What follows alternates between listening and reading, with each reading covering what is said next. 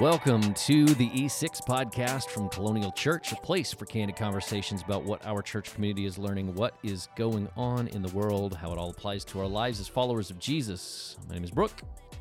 This is episode 68, and we were going to do 68 last week, but I went on vacation, and you took the weekend off. I was on vacation as You were well on vacation Monday. as well. Yeah, we normally record this on Mondays, and it was a holiday, and we didn't do it. Chose not to overthink it. We didn't do it. Just couldn't figure out a way to make the recording happen. So Yeah, it was either we did it way, way early, or I did get my house super late. vandalized, and there was a march.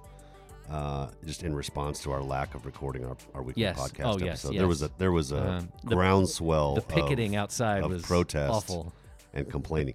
No, we didn't hear from anybody, so I'm not really sure that we were missed. But you know what? Let's keep going. I missed you. I'm sorry. I missed you too. I missed you. You went to South Padre with your family. We did. Yeah, we took that 10-hour drive and turned it into 13 and drove. That's what a family does. All the way down, and stopped entirely too many times. And actually, the kids did a great job. And so So the image I have in my head that I really want you to try to paint for our listeners is when you shared with me, standing on a very windy beach, putting spray sunscreen on your kids. Yeah. How'd that work out for your kids, It's Brooke? I think they're all peeling at this point. And it's only been like 5 days, so they're struggling. When you get down there, it's one thing to like put sunscreen on and go to the pool or play in the sprinklers or whatever around here. It's a little windy here, but it's not that big of a deal. It's pretty windy here. I know, but you could still spray some stuff. Okay. But we get out there and open beach. Yeah, right. And it was like we got an Airbnb, and I think it said it was a half-mile walk, and it was definitely not a half-mile walk from where we were to the sand. And the sand was great. It was gorgeous. The sun was out. It wasn't too extremely hot, and the wind was blowing. But the wind was blowing a lot, and so trying to put sunscreen on, that's from a spray can, in the crazy wind that it was like you almost needed to spray it the other direction and then let the wind carry it onto your body. And they had fun. They got to boogie board and play in the waves. The waves were bigger than we expected, and I don't know that I had an expectation really, but they were bigger than I thought. And so the kids had fun, and they were out there for a solid 4 hours just catching waves and tumbling and stepping on a shell and crying about it, and and then getting back up and get back out to it again, and literally burying themselves. Like I have multiple pictures of different children buried up to their heads, and which is always fun to be like, hey, so can you feel the ants down there? Like, let me know if you feel the crabs, because you wait till they're fully buried totally to make it's that like, comment. Yeah. I don't know if you can feel the crabs, but they come out, and they might pinch you a little bit. That's just good fathering. Yeah. So they had fun, but you know how it is when you're out there. You're out there and you're wet, so you don't feel yourself burning as much, and everybody got fried real bad, and so that's not good fathering, Brooke. No, it was not. I won't take all the blame. There were four parents there. My parents came with us, and so we all missed it. I hear you. And they got fried. I've been there, man. I have been there. But it was good. We had a great time. The kids had a blast. They loved the beach. I'm glad you got to get down there. That is not our normal Wichita Falls world.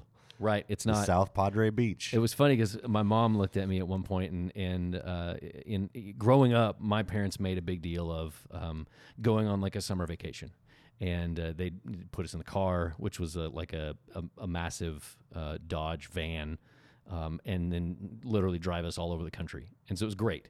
I think gas was like 75 cents back in the day, which seems, just insane. Yeah, it's just horrible right now. But so they just drive us all over, but mostly to mountains and things like that, because that's what my mom just loves, the mountains. And so it was funny to be out on the beach, and the kids are out running around and literally burying themselves in the sand, which I don't think my mom would have been, like not going to happen. I've heard her so many times say, "Oh, but then you just get sand in everything, and it's everywhere, and it's back in the house, and it's in your bed, and it's in the shower, and it's in all your shoes, and it's in the car." And she looked at me and she was like, "What did I do wrong?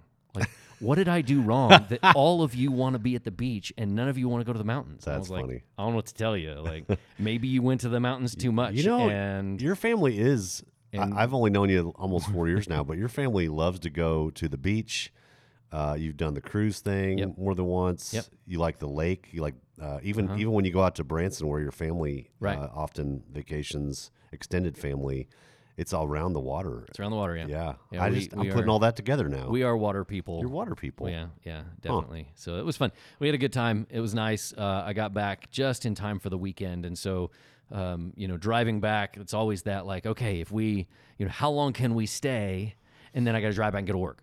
And so this time we came back a little early. Couldn't afford to stay longer, and so we came home, and then it was nice to have 2-3 days over the weekend to just decompress and put things away and relax. I'm telling you, all that, and I share that exact same. We don't normally do that, but I think our first, like we've been married this summer, it'll be 29 years. Mm-hmm. I would venture to say the first half of our marriage, we were, and maybe it's just being young and thinking you don't need sleep and you're going to live forever.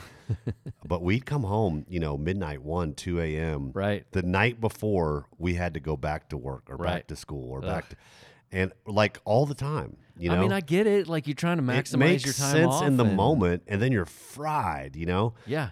But what we have done really, I think for the most part, really well the last dozen plus years is we come back a day or two early on purpose. And whether it's just doing laundry, catching up on a couple of errands, taking naps, it has changed my outlook on vacation planning. It's something I'm learning. Like I'm not good at it because it's still hard to do. My mom is like the go. Like I remember trips where it was like literally everything was planned out and it was like, okay, we're gonna do this, but we got to go because it's time to go to the next thing and go. And I don't function that way. But at the same time, I'm like, but if I'm here, I'm gonna do stuff. Right. And I think about like, taking a cruise and. There's this Flow Rider on the back, which is like this extreme sports like surfing thing. Oh yeah, and when you fall, you're getting hammered by the waves, and it throws you back up the thing. And but I would do it the entire time. Like Garrett Gay would sit down with a book and sit out in the sun. And you just go surf. I'm gonna go surf the whole time. And so literally, I would surf for hours and hours and hours, and I'm just beat up, and I'm so exhausted. And then I get home, and I'm like, I'm injured, and it's something I'm dealing with it. But I'm like, but I gotta take advantage of the opportunity. Right. And so the last couple of vacations we've taken, it's like, okay, I'm going to figure out how to like not push myself to the limits just because I don't normally get to. Yeah. And I'm just going to relax. And that does. And it turns out, that's not a terrible idea. That does make me think about a whole nother subject matter that I'm sure aren't going to talk about today, but we're doing it wrong if we don't come back to this subject from time to time. I know Tanner and I have talked quite a bit about this, and I think we've even talked a little bit on the podcast already, but about Sabbath and about just the biblical mandate. I'll say it that way. The biblical instruction. It's not a suggestion. It's not an idea that I believe was for a different time. It's for humanity for all time. It's this instruction to rest and to find rest, to find even delight apart from work and apart from the demands of life. And man, I don't think as Americans culturally we do that well at all. Yeah. I think our vacations, we just talked about it, our vacations are go. Our vacations are right up to the last minute of possibility. Right. And then shocker, what is the cliche that we say and hear all the time when we come home? Oh man, I need a vacation from vacation. Bam! I'm exhausted. I don't even have to tease you with it. All right. Well, okay. So I would make a distinction, right? For me, putting Sabbath into regular life. Yes. Like to me, there's I think there's an argument for vacation where it gives you an opportunity to get away and do something different. Right. For us, in a lot of ways, recreation, and that's what I like to do. Like I'm gonna go. I want to wakeboard. I want to go ski. I want to surf. I want to do whatever. Yeah. I don't want to fish because that's boring. And I'm just trying to meet everybody where they are. I'm not going to go fish much either. I don't like fish. It's gross. I love fish. But so I think that not that Sabbath should not involve recreation in any way, but I think there is like just some sort of a distinction between like in our daily lives, like how are we resting? How do we put that Sabbath into? Not that every vacation should be go read a book and Sure. And be in prayer for the whole time and sleep. But here's where those things come together is that I think one of the there's multiple reasons why we don't practice Sabbath. And we don't need to go down that road right. of so many different reasons we don't practice Sabbath in our culture.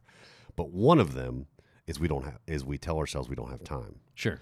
And so that's where this idea of vacation has to overlap. Like if I've got X number of days or X number of weeks of vacation, that is part of the menu of options that I have to, okay, how do I enter into a regular Sabbath rest?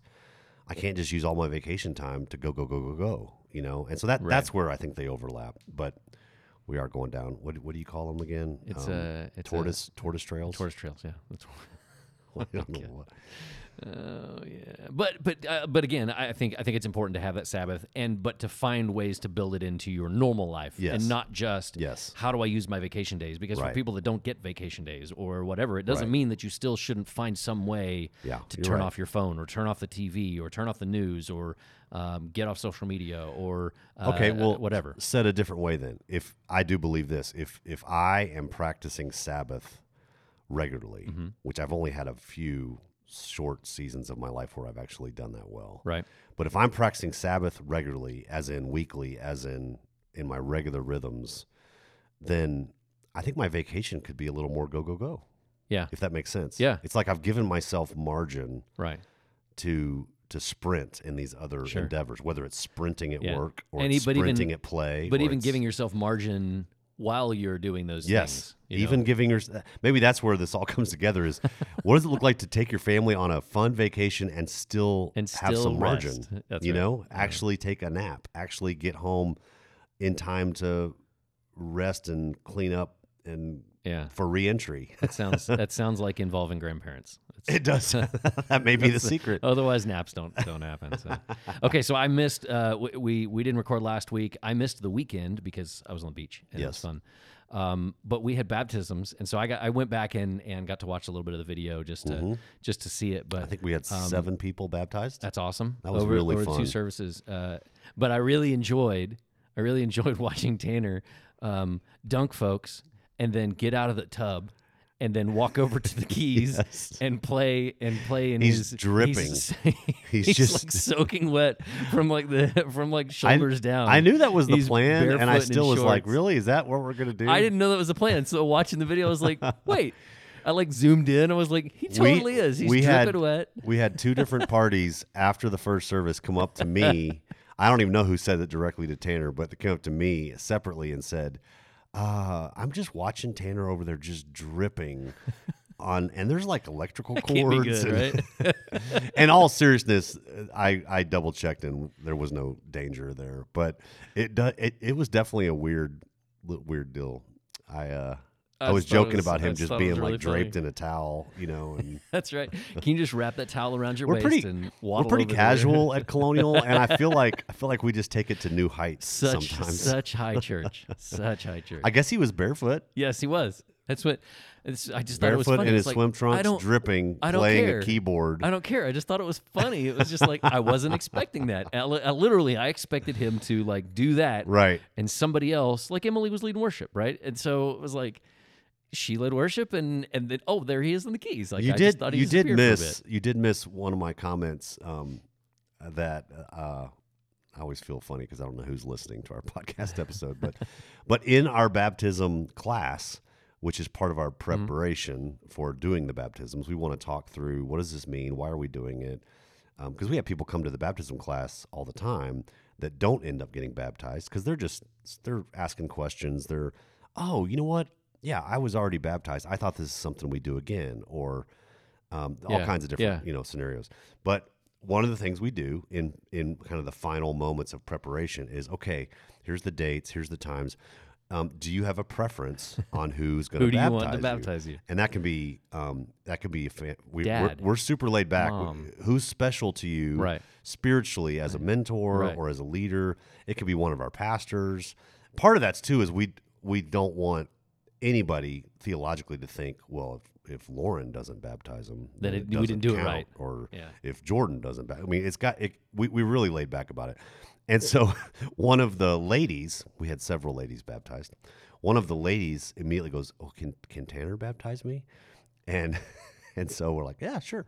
And then the next person, If Jordan was there, he was like, I would yes. I would like Tanner as well. And then the next Done. lady, "Yeah, I would like Tanner as well." And the next lady, "Yeah, I choose Tanner." It just went Tanner. And And then so, there was, I'm sure there was some that are like, well, I guess that's who I got to do. it Like, may have been that simple, and I don't know that was explored, the reasoning behind it, but we just went with, okay, everybody wants Perfect. Tanner to do it. I love it. And I got no problem with that. That was awesome. None at all. It was fun to celebrate. Always fun to celebrate what that means, because it represents just choices on people's parts to follow Jesus. Yeah. And so nothing magic happens in the moment in the water. We don't believe that. We do believe it's an outward expression of something really cool, really meaningful on the inside. And you can see it in the smiles and some of the pictures. I think we showed some pictures even yesterday, a week later. Really fun. Okay. I don't know that there's a good way to transition into this, so I'm just gonna do it. We talked about Emily leading worship last week, and she posed a thought before going into the music, basically saying, if your voice went away, what would you do? How would you worship? Because I think a lot of times we get into this, maybe a rhythm, maybe a rut that worship is the music time of our service, and I think we've probably theologically taught that in not in explicit ways, but passively taught that, okay, this is the worship time, and I don't mean specifically colonial, but like evangelical church or Protestant church is, it's like that's what we've called it. That's the worship pastor or the worship leader or whatever, and so we've kind of taught that. And so her thought was, before we go into this, how would you worship if you didn't have a voice? Not. I don't think she necessarily meant if you literally couldn't sing, because I think you could use sign language or whatever in some very different ways. But how would you worship if you just didn't have that voice to do this? And so we got I don't want to say a question, a response sent in from Abby O'Reilly.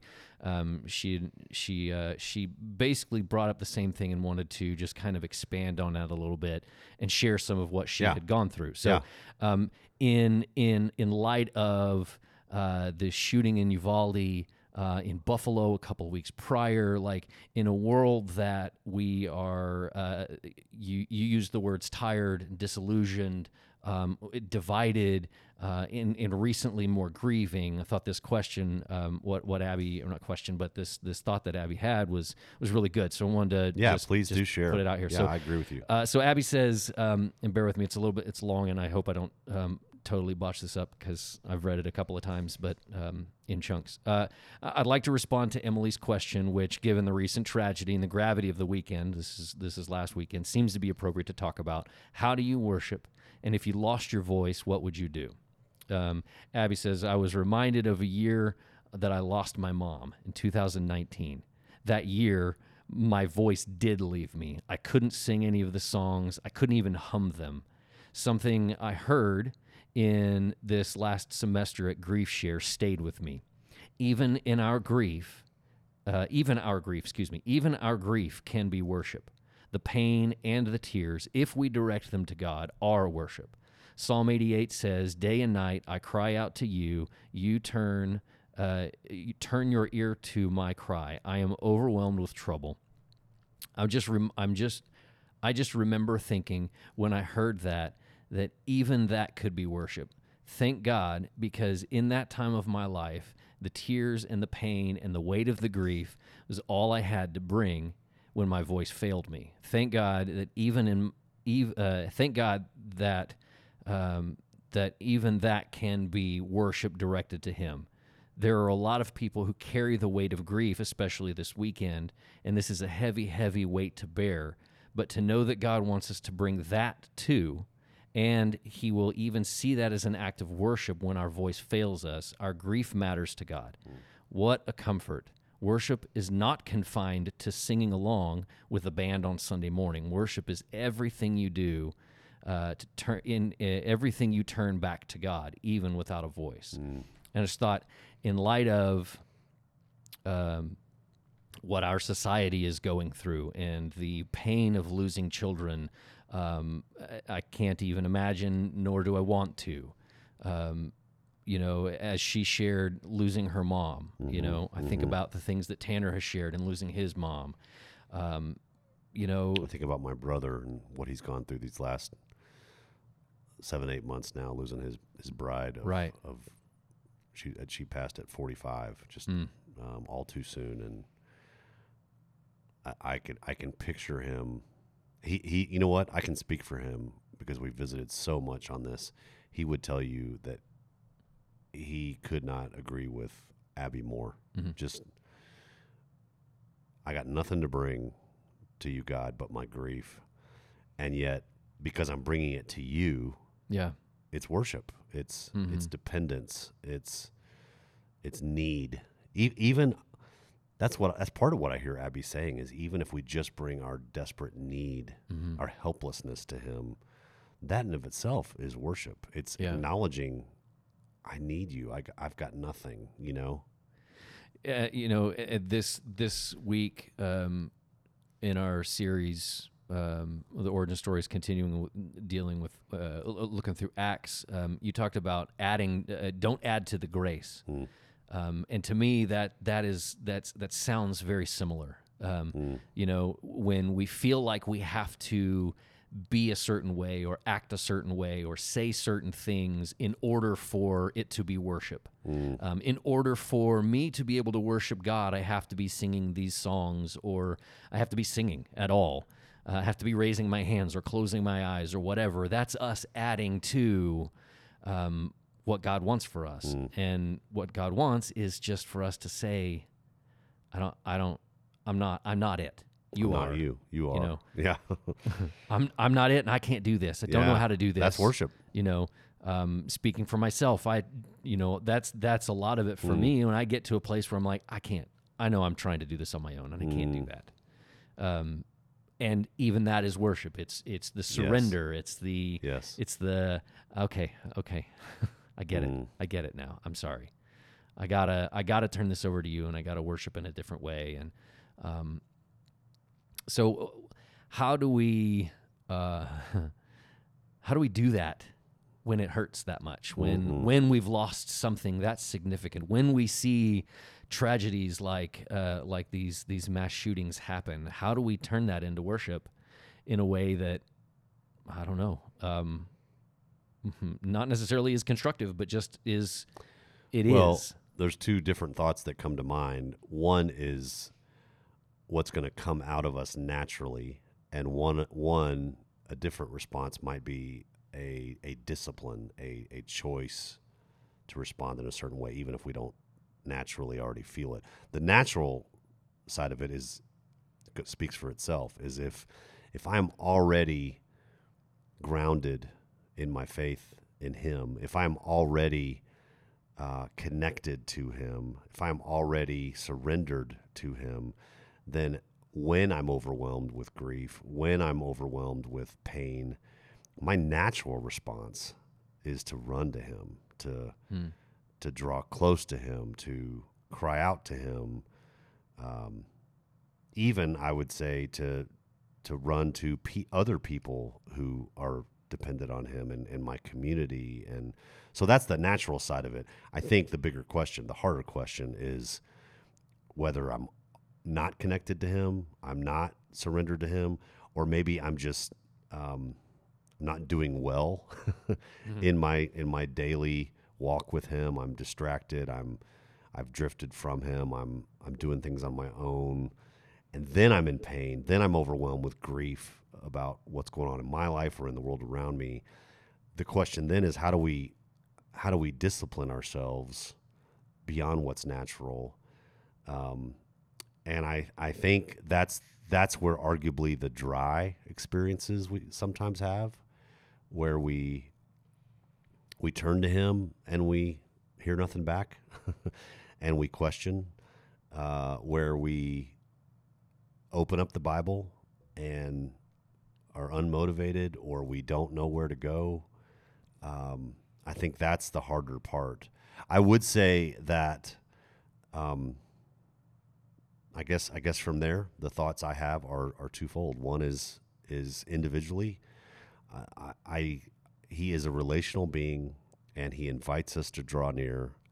And I think that, in those moments where we have nothing, even our faith is wavering and small at best, I think he invites us to draw near. And so I think being out in creation, I think opening up our Bibles, I think just crying out to him in prayer, that's the discipline of doing it, even if we don't feel his presence. I think that's worship. I think, wow, this is a random thought. I think Lieutenant Dan at the top of the mast in Forrest Gump, I'm a movie buff, so I just have images in my head, and he's flipping the bird in the thunderstorm. Do you remember that scene? Mm-hmm.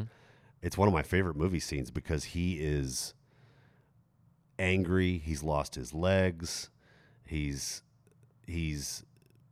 completely just lost and empty, and I guess angry is the key word. And he's just screaming in this thunderstorm in the middle of the ocean at the top of a mast, and literally flipping off God, saying, "Are you there? Come on," And I love the simple words of the Forrest Gump character, which says, I think that night Lieutenant Dan made his peace with God. He brought his, I think that prayer, I know this is sounding so weird to some people. I think that prayer of Lieutenant Dan in that scene with his middle fingers in the air is one of the most honest psalm-like prayers that I've seen on the big screen. I think God invites us even when we have nothing. I guess to bring all that back around, I think that's worship. I think that's worship, and that's individual. I think also he invites us to lean into each other. He made us need each other, and I think there's something very God-honoring and even worshipful about bearing each other's burdens. That may not sound like worship because our attention in the moment may not be on him. It may be on another person, another human. But I think that there's something God-honoring and arguably worshipful about, in our pain, in our lament, in our despair, not just burying it down deep, but crying on somebody else's shoulder and looking for support in community. And certainly as Christians, leaning into other people, borrowing somebody else's faith. That's a weird concept, but I think sometimes we don't have our own faith, and we've got to borrow somebody else's. And I think that's worship. So I appreciate Abby's honesty there, man, just speaking about loss and even something that happens, hundreds of miles away here in Uvalde, Texas, can even spark Abby's grief again. It speaks to, it's not just some national tragedy. It reminds us of how fragile life is. And if I can transition, we certainly aren't going to talk about gun control and what are the different steps we can take. You don't have all the right answers. I don't have a clue, so I'm not going to go there. But I will say this, we briefly broached this before we hit record. This does speak, tragedy like this and a call to prayer and action, it does speak to how I've just observed the pendulum swing. I think, a majority of our country is really fatigued by thoughts and prayers, and granted, the phrase. I'm picking on politicians and how First of all, on a quick side note, I don't get thoughts and prayers. Like, we're not New Age. We don't send our thoughts anywhere. We don't even send our prayers to people. We pray to God. So I'm not really sure what the language of this whole thing is weird to me. I've even heard Christian friends lately say, "Yeah, I'm going to send my prayers your way," and I'm like, no, don't send your prayers to God. Like, I don't even know what we're talking about. But it has become a normal, common cliche to say thoughts and prayers after these mass shootings, or even said better, maybe, I'm praying. And I think the pendulum has swung so far that especially non-Christians, understandably, are like, I don't want your prayers. I want you to do something, change laws or change culture or change thinking or change steps of intervention. Something's got to change. And I agree with all that. But I also want to say, let's not throw the baby out with the bathwater. We are people of prayer. We believe God is real. We believe God cares more than we do. We believe God weeps when we weep. Jesus was clear about his thoughts on innocent, helpless little ones, as well as all the other voiceless, marginalized people that he spoke for. And we know we are called to cry out to him like little needy kids and beg him for what we want, beg him for what we think we need, beg him to intervene. That is right, and that is good. And so prayers are good. The prayer of a righteous man will be answered, the Bible says. We are to pray. But I totally, I think I get the fatigue with, especially from non-Christians, saying, okay, we don't want you to just pray. We want you to do something. And I think maybe that's even a good transition into this week, talking about how do we disagree with each other on really hard subjects. What does it look like to act? What does it look like to pray and to act? I think that's the call of Christians with these difficult subjects, especially around things that are emotionally charged and deal with the loss of life. Well, especially if you're talking about non-Christians that don't believe what you believe. Yes. Thoughts and prayers seem very trite and empty. It feels very inactive. Yes. Yeah. Yes. That's a good word to use. Is we know that prayer is activity, but we need to remember that to a non-believer, prayer is about as passive as it gets. Prayer to them, at worst, is silly, ineffective, a joke, and at best, it's still sitting on our butts. It's on our knees. It's not movement. It's not activity. We know it's activity because we believe God is active, and we're part of his transformational work. But I think we want to show the world that we care and what we value, who we value, and so we've got to just pray for. I'm praying for wisdom. I think this brings this issue of mass shootings that just continues. I was in Denver, just a few miles from Columbine when that happened, back in the day. It just continues to happen. It's continuing to have conversation around it. And man, it's an overwhelming subject. What do we do? There's 400 million guns in our country. Our crime rate is off the charts compared to a lot of places.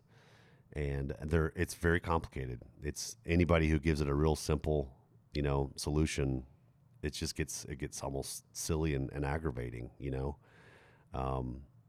But part of our role is, as Christians, is to pray that God would intervene, pray for wisdom on our part, and pray for direction on how to act. I mean, I love our first radical minimum. God, what are you saying, and what do you want me to do about it? So our prayer should lead to action. And I'm glad that you've promised to just put this really succinctly and wrap it up in a bow for us, Brooke. So it's a both and. Yes, it's both and. Maybe that's where I'm trying to land. It's both and. Let's come to God as we are, desperate, prayerful. Which is worship. Which is worship. And let's pray for wisdom and direction on how to act. And let's really strive to do both, even at the risk of disagreeing with each other on how to act. Yeah, I think that's maybe trying to tie all these thoughts together from Acts 15 is how do we deal with, there's going to be very different opinions on how to act in these situations. And let's give each other a lot of grace on we're all bringing different wounds and life experiences, and yeah, so I'll stop there. Well, that leads us to the controversy in Acts 15 that you talked about this past weekend, and then ultimately how they had to deal with it. So the controversy being that the Jewish leaders of the early church, or some of them, felt like the Gentiles, the people that were not Jews, that were now following Jesus, had to conform to the Jewish law in order to actually be worshiping and following Jesus. And therefore, and then Paul and Barnabas standing up and saying, no, that's not accurate. Disagreeing vehemently. Yes. I looked it up just because I was like, okay, I just want to make sure. And so the dictionary says that that's forceful, passionate, and with intense manner, with great feeling. So not just sitting around saying, "Nah, man, I don't think so. I don't think that's right." Like that to me screams like standing up, going, "No, stop, no, that's wrong." Like, I wasn't there, but for the Bible to be translated into, they were arguing vehemently. Yeah. That's not just a quick disagreement. That's we are very much different sides of this coin here, and not just going to be easily swayed to the other. Listen to the different English translations of that passage. So we read the NLT. Paul and Barnabas disagreed with him, arguing vehemently. The ESV, English Standard Version, which is a very, very good word-for-word translation, says, "And after Paul and Barnabas had no small dissension and debate with them," no small dissension, the Message paraphrase, Eugene Peterson paraphrases like this: "Paul and Barnabas were up on their feet at once in fierce protest." If you think about the last couple of years, like, we know what that looks like. Yes, we do. Maybe it's not the exact same thing, but fierce protest is. Yes. That's not a, "Hey, I'm raising my hand. Excuse me, hold on. Could I talk for a second? I disagree." That's a putting your foot down. Yes. So I thought that was interesting. Just the way that it translates that. Like, that doesn't say, this is a quick and easy thing. Right. And then ultimately to say, okay, we're going to have to send you back to the apostles and elders of the church, to the main guys, to the bigwigs, to say, okay, we can't figure this out. What's the deal We here? disagree. Yeah. Somebody else has got to step in and say something, because this is not going to work Right. if we can't come to something. Right. And to then literally pack them up and send them back across the sea and say, you go over there and hopefully we'll see you again sometime. Yes. I know it's not, to your, just to clarify, they didn't go across the sea. They just went due south down the land. But Sorry. But nobody cares. I don't have the I'm map just in making front sure of me. nobody's twitching as they're listening. They went due south, but you're right. They took this so seriously. I would argue they took unity so seriously that they said, okay, we've got to resolve this. Or said a different way, you could argue they took, what does it mean to be a Christian so seriously? This was not, hey, should I wear this or should I wear that? Yeah. This was at the heart of Christianity. Right. What is required to step into relationship with God? What is required to be saved? And so central, for sure. And if you look back, and of course this is early on, but if you look, read the rest of Acts and the letters that Paul writes to all the churches throughout, like, that kind of travel was risky. Maybe not that specific trip, but he takes a lot of risks and ends up in a lot of really rough situations. And then to say, all right, well, we gotta go and figure this out, and then to bring the big guys, the big guns in, and say, okay, we got to figure this out, and for them to sit down and work through it. So, what do we need to take away from this? Because I think when you look at our world, you used the pendulum earlier. we don't like the swinging of the pendulum. We like the one side or the other, and so we don't disagree well. We don't. We disagree and then go our separate ways, never to talk to each other again. Mm-hmm. I can think of people that, whether it's on us or on them or on both, that we disagreed on something pretty big, and I don't talk to them anymore. Mm-hmm. Not because I wouldn't be cordial with them or polite to them or whatever, but it's just, it's like, I don't know how we continue. Right. Well, I tell you what, let's do this. Because I think if we go down this road right now about which I think you and I want to talk about, which is how do we disagree without dividing? Okay. Let's finish with that. I don't want to leave out a couple key aspects of digging a little deeper from this teaching. Dig in. I think one thing to grab a hold of with what we read in Acts 15, the first half of Acts 15, is that this is all about salvation. This is not on the secondary or tertiary level of lesser things to argue about. This is a big deal.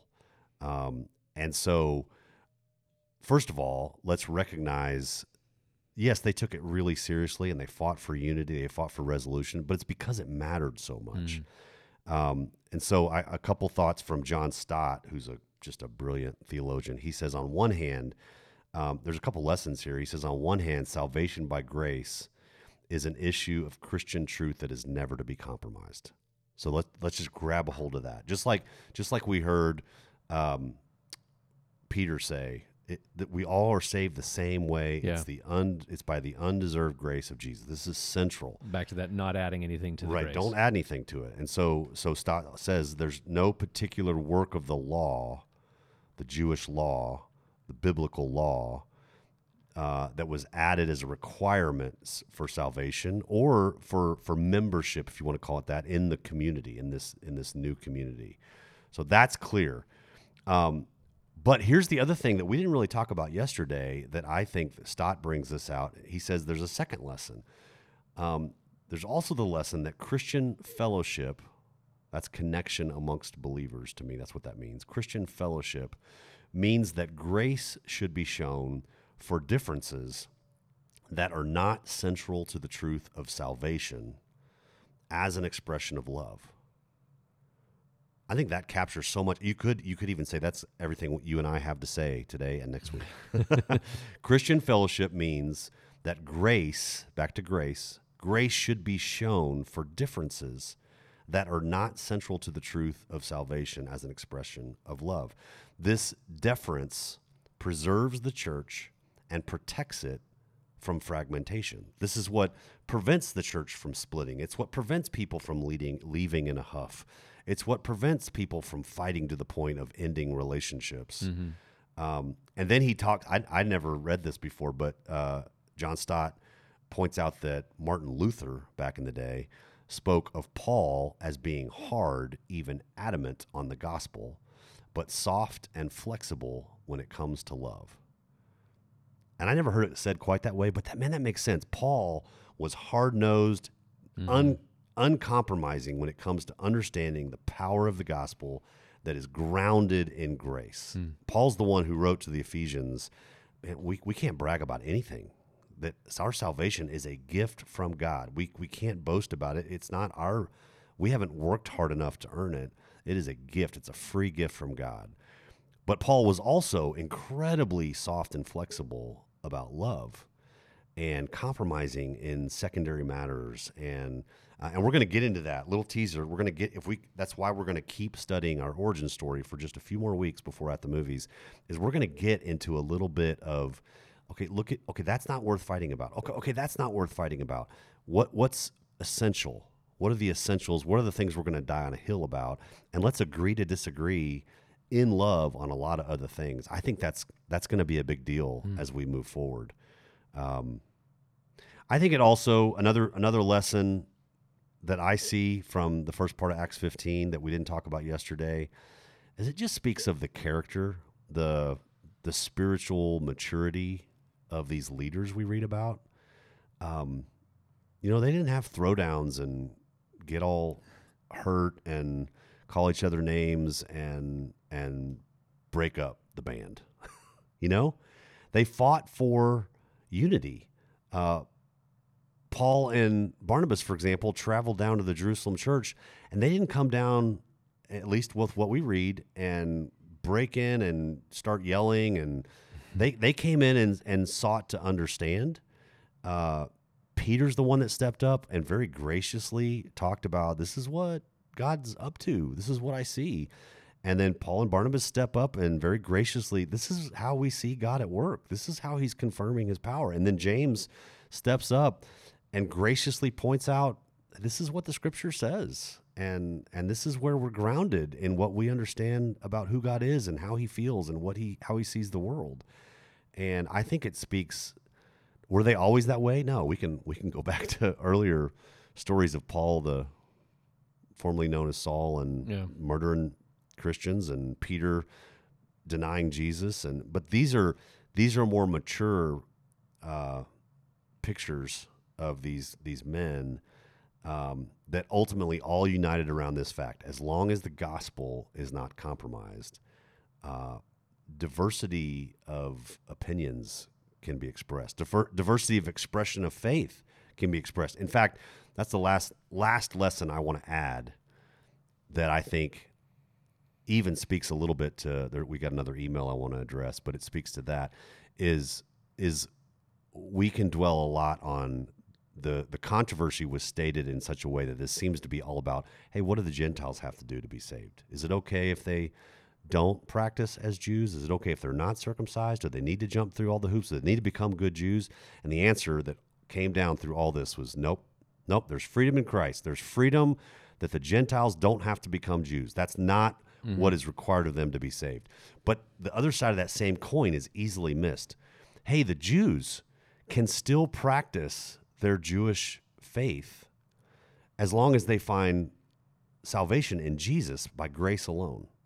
But you know what? Hey, we're not only asking this group over here that, hey, you guys don't have to become Jewish. We're also looking to this group over here. Hey, you guys keep practicing your Jewish cultural faith, the ways that you find yourself distinctive, set apart people by God. Just know that the only way to find salvation is through Jesus. Yeah. And so there's freedom of expression. I don't know that we non-Jews think about that. Hey, there's freedom for my Jewish friend to continue to express his faith and experience his faith in that Jewish way with such rich Jewish heritage and culture and history. But the one thing we're not going to compromise on is that Jesus is the Messiah.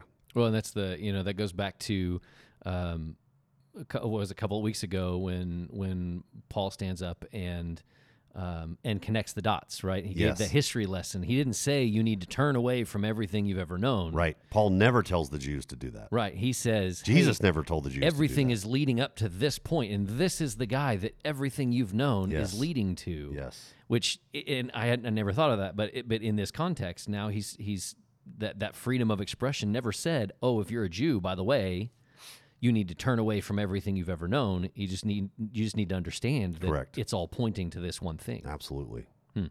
That brings me. I want to pull out an email that we got from a good friend, Jessica. I'll just give her first name. I'm going to read part of her email, and she raises a good question. She says, "Hey, Lauren, you invited pushback, so here I am with some pushback." I actually, in fairness, Jessica and everybody else who's listening, I gave you my email address at thodges@colonialchurch.com. I don't know how this found my inbox. Seriously, forwarded on. She writes, I'm just going to read part of her email. She says, "I'm curious what you meant by saying that Jesus was starting a new institution with this new group of people. My concern is that I think many hear new institution and hear new religion. Instead of seeing the church as a new institution, I wonder if a further fulfillment would be a clearer way to put it." So instead of she's proposing, instead of the word institution, to use the word fulfillment. She writes, "I see more and more that Jesus truly came to fulfill what Yahweh was always calling, inviting, and covenanting with humans about." I'll skip a little bit down. She writes, "Gentiles are grafted in, and our roots are through the Jewish people. unfortunately, I think our modern church thinking starts with the Reformation, and anti-Semitism has run rampant in Protestant traditions due to this misunderstanding and not knowing our church history. Man, Jessica raises a couple of good points. First of all, I knew that when I used the word institution, I might lose some people. I think institution, first of all, can be easily confused, associated with the word institutional. And it's funny how language changes. I don't know that that was meant to be a negative, but I think the term institutional has really become a negative thing because it speaks to what the Pharisees did. They institutionalized the Sabbath, for example. And Jesus comes along going, no. The Sabbath was made for humanity. We weren't made for the Sabbath. It doesn't rule us. And they got all, bent out of shape if you did the wrong thing on the Sabbath. And Jesus is like, you are missing the gift that the Sabbath is supposed to be. They institutionalized it. They dried it up, is another way of saying it. They made it dry and legalistic. And in that sense, oh my goodness, we are not a new institution. I think there's a lot of anti-institutional thought and opinion in the world today, probably especially in the last couple generations, toward government, trust of institutions, toward now even the church, because of leaders who've failed in public awful ways still. So in that regard, it's maybe not the best word choice, but I do want to read. I actually I'm not that smart, and I read this out of one of the commentaries that if I can pull this up here, one of the commentaries that I used to study the scripture, and he says it better. Darrell Bock is a professor at Dallas Theological Seminary. Oh my goodness, where did it go? I lost my way here. You think you're ready to speak to these things. Here we go. And he just talks about how in Acts 13 and 14, James is referring in the scripture to how the Old Testament says, God is going to take from the Gentile people. He's going to find his people amongst the Gentiles, and the people of God. That's the term that's used in Scripture, the people of God. Darrell Bock writes that the people of God are now found in the new entity God has formed in the church. This is the birth of a new expression of God's people 2,000 years ago. This passage in Acts 15 is not entirely about Israel. It addresses the rebuilt Davidic house and the new kingdom work Jesus started. Here's the key sentence. This new community of Christians is in continuity with the promise made to Israel of the past, but it is a fresh work and results in a new work and institution. So forgive me, I did rip that term off right out of somebody's work that's way smarter than me. He's trying to say, here's how I would phrase it. Maybe instead of that word instrument, and I think it is tied to fulfillment of what you're talking about, Jessica, is that God has used different instruments for his purposes. God used particular people in the past. He does today as his instruments. Jesus was even theologically, you could argue this, Jesus was the instrument of our salvation, but he's used different people over the years as instruments. He has used the people group of the Jews. This has been his plan for so long, through which to reveal to the world his heart, himself, his redemptive plan. You could theologically argue that as of a couple thousand years ago, as of the death and resurrection of Jesus, and specifically the gift of the Holy Spirit to his followers, that the new instrument of his rescue, the new instrument of his message of the gospel, it's no longer the Jews, it is the church. And that's what I meant, that's what I mean by saying that there's a new movement, there's a new community, there's a new people of God, and it's not just this tribe, it's everyone who loves, follows, surrendered to Jesus. How is the world going to know about Jesus? Well, it's not the mission of this particular tribe or that particular tribe. It's all of us. It's the church. So that's what I mean. And I know Jessica well enough to know that we're on the same page. I think she's got a special heart that's heavy for. She even mentions anti-Semitism. We as Christians have got some awful, controversial at the very least, historical moments where we have forgotten how God has used the Jews to save us. How God has revealed himself to the world through the Jews, how God has a special place in his heart for the Jews still. There's still passages we cannot ignore, a bunch in the Old Testament, that talk about the national restoration of Israel that will happen one day. And I am not an expert in that area, and I'm not gonna blow that off, and I'm not gonna expand on it. But there's still a lot in Scripture that points to, yes, there's a new institution, there's a new instrument of God that he is using primarily as his redemptive work in the world, and that is the church of Jesus. That is the church. It's not the Jews, it is the church. But man, there's some strong arguments from different really smart people that study the Scripture that Israel still matters, that God is going to continue his work through the Jewish people, that God is going to restore the nation of Israel. Paul even writes about it late in Romans, and I don't totally get it. That's not my area of expertise. I do want to come back to Jessica's email and read this second part, because I think this speaks a little bit to where she's coming from. She says, I just see so much meaningful truth in retracing these roots and embracing more of Jesus's Jewishness and his disciples' Jewishness, like you mentioned in the sermon. I never hear Jesus call for them to abandon their Jewish calling, which they were to see as a gift. And I could not agree with Jessica more. Later on, she writes, I think showing how Jews and Gentiles fulfilled Yahweh's call to partner with him in unique ways while still maintaining fellowship together speaks to our current climate of controversy and diversity in the body, and how instead of separating and dividing, we're actually supposed to maintain fellowship and love each other by putting the needs of the other before our own instead of being offended by someone else's walk with Yahweh.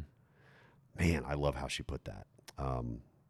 So Jessica, I'd love to talk to you about that more. I know this is not an exhaustive answer, and it's certainly not a two-way conversation.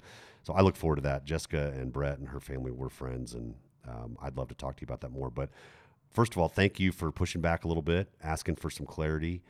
Secondly, thank you for reminding all of us that we cannot give up on our Jewish roots. We're studying our origin story. It started in Jerusalem. It started in Israel. It started with Jesus. God could have come and incarnated himself in Rome as a Roman, could have incarnated himself, 2,000 years later in America as a Texan.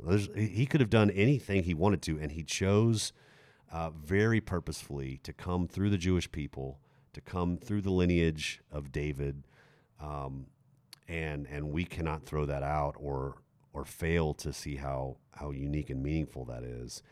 And here's where maybe it ties to moving forward. We're going to finish Acts 15 next week, and we're going to see a little bit more about James. James doesn't just finish where we stopped in 19. The last verse we read yesterday was verse 19, where he says, hey, don't make it hard for these Gentiles to turn back to God. Mm-hmm. You guys are overcomplicating it. But what I didn't even talk about yet is he actually keeps going. They keep talking about, they actually send a letter. Spoiler alert, they send a letter back with Paul and Barnabas to Antioch. Hey, here's the resolution to this big conflict. Here's what we're laying down as the agreement we're landing on. And here's how we're going to move forward as one big capital C church. And he actually gives them some requirements. This is going to cause some cognitive dissonance for our listeners if you're paying attention. Don't add anything to grace, but he still does add a little, hey, don't do this, don't do that, and don't do this. He actually adds some requirements. So we're going to unpack that a little bit as to why he did that, what that means for us as Christians. It's grace and grace and grace and grace alone, but also he gives a little bit of requirements for us that I hope that even provides a little bit of tension. But it's tied to what has God already promised in Scripture? What has God already stipulated all the way back to Noah? So that'll be enough for me to to speak to at this point. And if you're a little bit confused, that's okay. We're gonna continue to unpack this together next week. Yeah. Well, and I mean, I think we could continue talking about ways that we disagree and handle it poorly or whatever. I actually had a couple of different podcasts that I listened to this week as we were driving across the massive state of Texas that takes forever. And there was a couple of different examples that I was like, wow, they are in some cases passionately disagreeing with each other and still love each other and come out on the other side going, hey, yeah, we're still buddies and we're still hanging out. So we could keep going, but we should wrap this up and we could continue. Can I tease a book? That's God, man, I swear. You just never let me finish. You know what? I disagree. Can I finish? I disagree with you. Can I finish? Just trying to model, disagreeing. Yeah, that's right. Friends. I disagree. What are we disagreeing about again? I don't remember. Anyway, so we can continue that conversation next week, but as now you have interrupted me, and I was trying to seamlessly tell you that there's a book that you would love us to talk about. Well, at the very least, I want to tease you about a book that we're going to talk through a little bit next Monday. We might even, I guess the disclaimer is, depending on how far we get, we might even take a couple Mondays to talk about this. Some of you more ambitious types might want to get this book in your hands via Amazon the next couple of days this week and read through it, or at least start it. It has been one of my favorite reads of the last year. It has been easily the most thought-provoking book I have read to date on disagreeing. It is called Winsome Conviction. The subtitle is Disagreeing Without Dividing the Church. A couple of authors from California. One is a professor at Biola University. It's a solid Christian university. And the other author is a professor at Talbot School of Theology, also out, connected to Biola, also out in California. But it's called Winsome Conviction, Disagreeing Without Dividing the Church. We'll put the book title in the show notes, maybe with an Amazon link. Yeah, we can link it over we there. do fancy things like that? We do. I just want to read a quick excerpt from this book. And then if you want to read it this week, listeners, just know that we're going to talk about it at least next Monday, if not the next couple. You can send in a thought. You can send in a question, be a part of the conversation. In the introduction, and I'm just going to read a couple snippets out of this, the authors say that the truth is that any attempts to follow Jesus often lead sincere Christians in different and seemingly incompatible directions. While your disagreement with the person sitting in the pew in front of you or a Christian colleague at an organization or school may not concern something as dramatic as impeaching a president or defunding the police, or he could have listed all kinds of controversies there, right? He continues to write, we all know what it's like to be angry and disappointed with the conviction of a fellow believer. This really resonates with me. He says, the only thing more difficult than discussing Christian convictions in the public square is discussing them with fellow believers in the church. Our disagreements with fellow believers are more problematic, more emotionally charged. Let me see if I skip down a little bit. Let me maybe just wrap this up with the thought at the end of this introduction here. He says, this is really to the heart of what I believe too. Brooke, you and I both feel this way. I know we've talked about it. As the toxic polarization and division that characterizes contemporary culture creeps or even floods into the church. Oh my, are we not experiencing that, Brooke? Let me start that sentence over. As the toxic polarization and division that characterizes contemporary culture creeps or floods into the church, it's not enough to merely consider the formation of convictions. We must also learn how to have productive conversations about our convictions. Said a different way, this is Lauren talking, not the authors. The what really matters, the what we believe, the what we think is right really matters, but the how matters a ton. The how we talk about it, the how we disagree with each other, the how we decide to respond to these strong opinions and convictions really matters. What comes to mind is 1 Corinthians 13. Paul says, you might know all this stuff. You might be right on. But if you don't have love, it is a clanging cymbal. It is off-putting. It is divisive. And so I think back to Acts 15, it's not just what is true. It's how do we work through it, and it's how do we love each other and extend grace to each other along the way. What are the essentials we dig in and don't compromise on, and what is the much longer list, by default, the much longer list of things that we're going to agree to disagree on and fight for listening to each other well and being open to new ideas, new convictions, and even choosing to disagree and love each other along the way in the end. So I'm excited about next Monday's conversation. I'm excited this week. I'm going to reread this book myself. Knowing Brooke, you're gonna listen to it at 4.5 speed and finish by lunch today. Lunch is a little too close for that. I know a couple of our elders have read this book. I'm excited to invite their thoughts into it as well. Might even try to spontaneously get another guest or two this next week to talk about it. But I just invite this kind of conversation. I think that can I be this real?